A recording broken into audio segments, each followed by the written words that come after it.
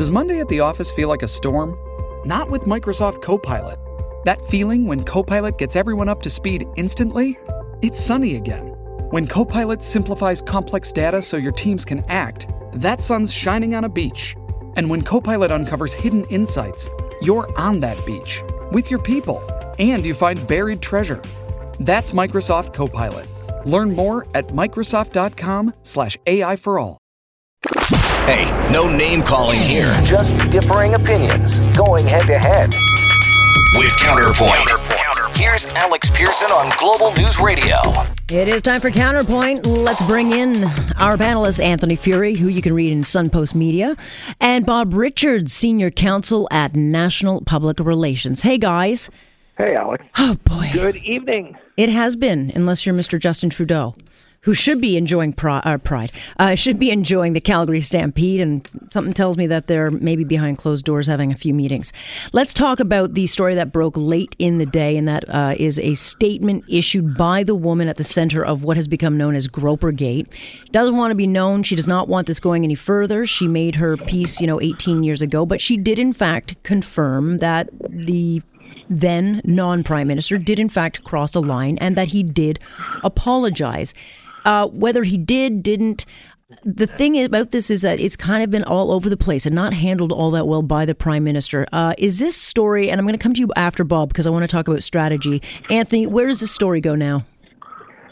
Well, the problem is Justin Trudeau's brand has been diminished because his primary brand is as this sort of male feminist figure. It was the first massive applause he got after becoming Prime Minister when he went to Rideau Hall, the Governor General's, to announce his cabinet, and they said, "Why do you have 50% women?" He said, "Because it's 2015. And since then, he's traveled around the world, done the global junket circuit. He's even lectured to Germans about how they need women in leadership positions. Angela Merkel's been in power for many, many years. This is his thing. This is his shtick. Now, Alex, I have a lot of complex thoughts about Me Too, and we've talked about it on the program before, and I think an 18-year-old minor indiscretion is perhaps not something to destroy a person's career. And I say that as someone who has a family member, someone close to me, who was violently raped by a stranger, which is why I don't take a lot of high watermark for these sort of minor indiscretions. At the same time, Trudeau himself is the one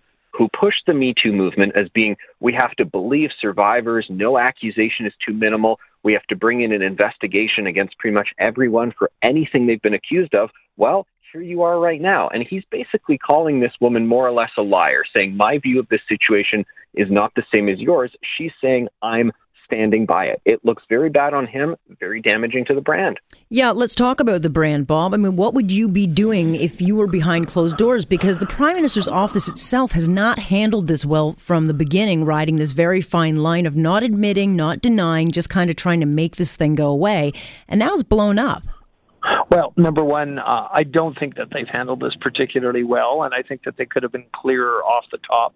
But number two, I do not agree with Anthony's assessment that he has called her a liar. He has never done that, and he's been very clear. I've watched all his clips very carefully, and that is an exaggeration. And part of the problem on this story is Conservatives cannot contain their glee. And if they actually acted a little bit more appropriately, unlike Michelle Rempel, who tried to compare him to Harvey Weinstein and other things like that, they might actually be scoring some points here. But they're actually drinking their own bathwater, and it's becoming an elite story and nobody else's story interested in it because they can't contain their hatred for Justin Trudeau as opposed to calling him out on the facts, and that is becoming as big a story as the story. All that being said, his office has not handled this well, and I think he should have been clearer on this.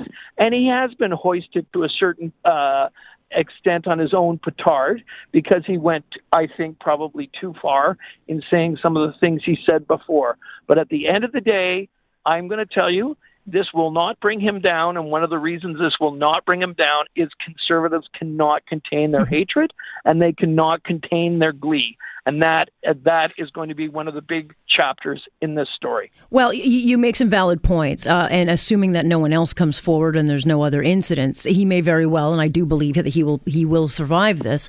But here's what bothers me about some of the comments he said, is the comments of, well, he might think, or she might think one thing and I might have thought another, because men think one way and women think another. And I go back to the whole no means no.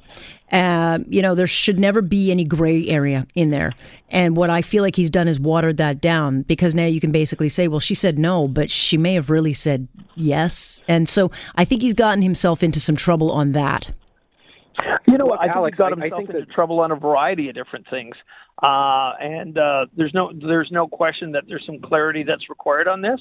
But to compare this to Harvey Weinstein, and to compare this to, the situation with two members of Parliament on Parliament Hill who were involved in, I guess one would say, extramarital relationships and other things, is a bit of a stretch.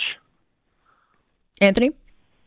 I don't think it's a stretch at all to compare it to the other low-threshold incidents we've seen on Parliament Hill, which is basically whole issues of missed signals, missed cues, adults not knowing how to handle their affairs. And perhaps this 18-year-old incident does qualify for that. But again, if you are someone who says the watermark must be hit to this super high level, as Justin Trudeau has said, and then for him to flip on a dime and suddenly really take an, Alex, I think you parsed it pretty well. He's basically saying, well, guys have this way of talking, and women just got to figure that out and so forth. And I think that's legitimate in many cases, because we are talking about missed signals and miscues. He can't just suddenly flip his perspective when it suits him. And that's what he's done here. And I don't think I don't think he's done because of this story. But I do think that Bob's saying conservative overreaction to it. Yes, there has been overreaction. That's an inside the Beltway story. But when we look at the polling numbers about how conservatives now fare better with women and how the budget was deeply unpopular, I think largely because it was so over the top with the feminism stuff, this whole Trudeau and women stuff, it's all become very icky. It's all become this sort of showy facade. And I think it just kind of rubs people the wrong way. Yeah. And I'll give the last point to you, Bob, on this strategically. What do they do now? Well, number one, how about we get back to basics as a Liberal government? And how about we start focusing on the issues that people are concerned about? Like NAFTA? Like tariffs? Yeah, like NAFTA, like the economy, like jobs, like what it's costing you in your day-to-day life. I think we've gotten too carried away, too much Ottawa nonsense, and we need to get back to reality. And quite frankly, I'm sorry, but you may not like Doug Ford, but a lot of the people that voted for him are exactly the same people who voted for Justin Trudeau, and they were very clear in the last election that they'd had enough of nonsense and that they wanted to focus back on bread and butter issues. And I think there's a wake-up call in that election, and there's a wake-up call in this and other things that are very, very clear. Yeah, I mean, the bottom line is, as soon as any kind of real economic damage starts to inflict Canadians, this story will be yesterday's news very quickly. So we'll wait and see what happens. Hey, no name calling here. Just differing opinions, going head to head. With Counterpoint. Here's Alex Pearson on Global News Radio. Anthony Furey and Bob Richardson joining us for this Counterpoint. Let's talk about an appointment that was made today with Doug Ford giving a key Tory advisor, so a former president of the PC party, a $348,000 patronage job to help curb hospital overcrowding. This is a very well-known doctor. This is someone that openly Doug Ford campaigned and said he was going to hire this guy. Do you have a problem with this, Bob, optically or figuratively? I think Dr. Devlin's very qualified. I think he's, based on his track record, he's done a good job. He is, without a doubt, a partisan appointment. Mm-hmm. There's no questions about that. I think he's probably being paid in the range of what he would be making in the private sector or in other places. I will add a moment of partisanship here. It is a little rich, though, that people who went on endlessly about, liberal this and all these terrible people making money and so on and so forth. And in the first 7 days of this government, a former president of the Conservative Party has been handed a $350,000 a year job. So let me just toss that out there too as well. I'm sure we won't read about it from Sue Ann Levy. I'm sure we won't hear about it from a variety of other people. But you can bet if Kathleen Wynne had done that, it would be viewed as the second coming. Well, because look, I totally get your point. It's a fair point. I don't have as much of an issue with it because it was an open campaign promise that he was going to hire this guy, and because he's got the credentials he does, Anthony, I'm not as bothered by it. If he doesn't deliver, and if this happens many more times, I will not be happy. I got a problem with it because Doug Ford campaigned against this very sort of thing. And within the first week, he's done this very sort of thing. I think this is his biggest misstep so far. Even though he said he was going to hire this guy? Did he say he was going to hire him? Yeah, he's openly campaigned. It was an open campaign. I agree with you, Alex. He was going to hire him for $350,000. Guys, I do not buy the fact that this is what he'd get in the private sector, because if you're an elder statesman who cares about public service and wants to sit on these committees like the Drummond Report sort of thing, and I know he was well paid for that, then you say, well, I'm going to take one for the team, and this is my great opportunity to do this. I don't think this is a good thing at all. Yeah, like I said, he did very much campaign on this. It was mentioned at a number of rallies that he was going to have this guy join and clean up. But not the money, and that's not the money. Yeah, the money's too much. Okay, a beer is being launched in Toronto that is being made from the water of Humber River. If anyone doesn't know what the Humber River is, it basically takes in every piece of garbage and raw sewage that we have in the city. So, Bob, would you say bottoms up to something that takes a lot from what comes out of our bottoms? Would you drink that? Well, I grew up in Montreal, so I'm just happy to come from the St. Lawrence. So this is all but a pristine lake in my mind. But look, I guess all these things get properly filtered. I'm sure it's fine. I like beer like anybody else does. I'm sure I'll try one. There you go. I guess the beer, the hops will mask the taste. Would you drink this, Anthony?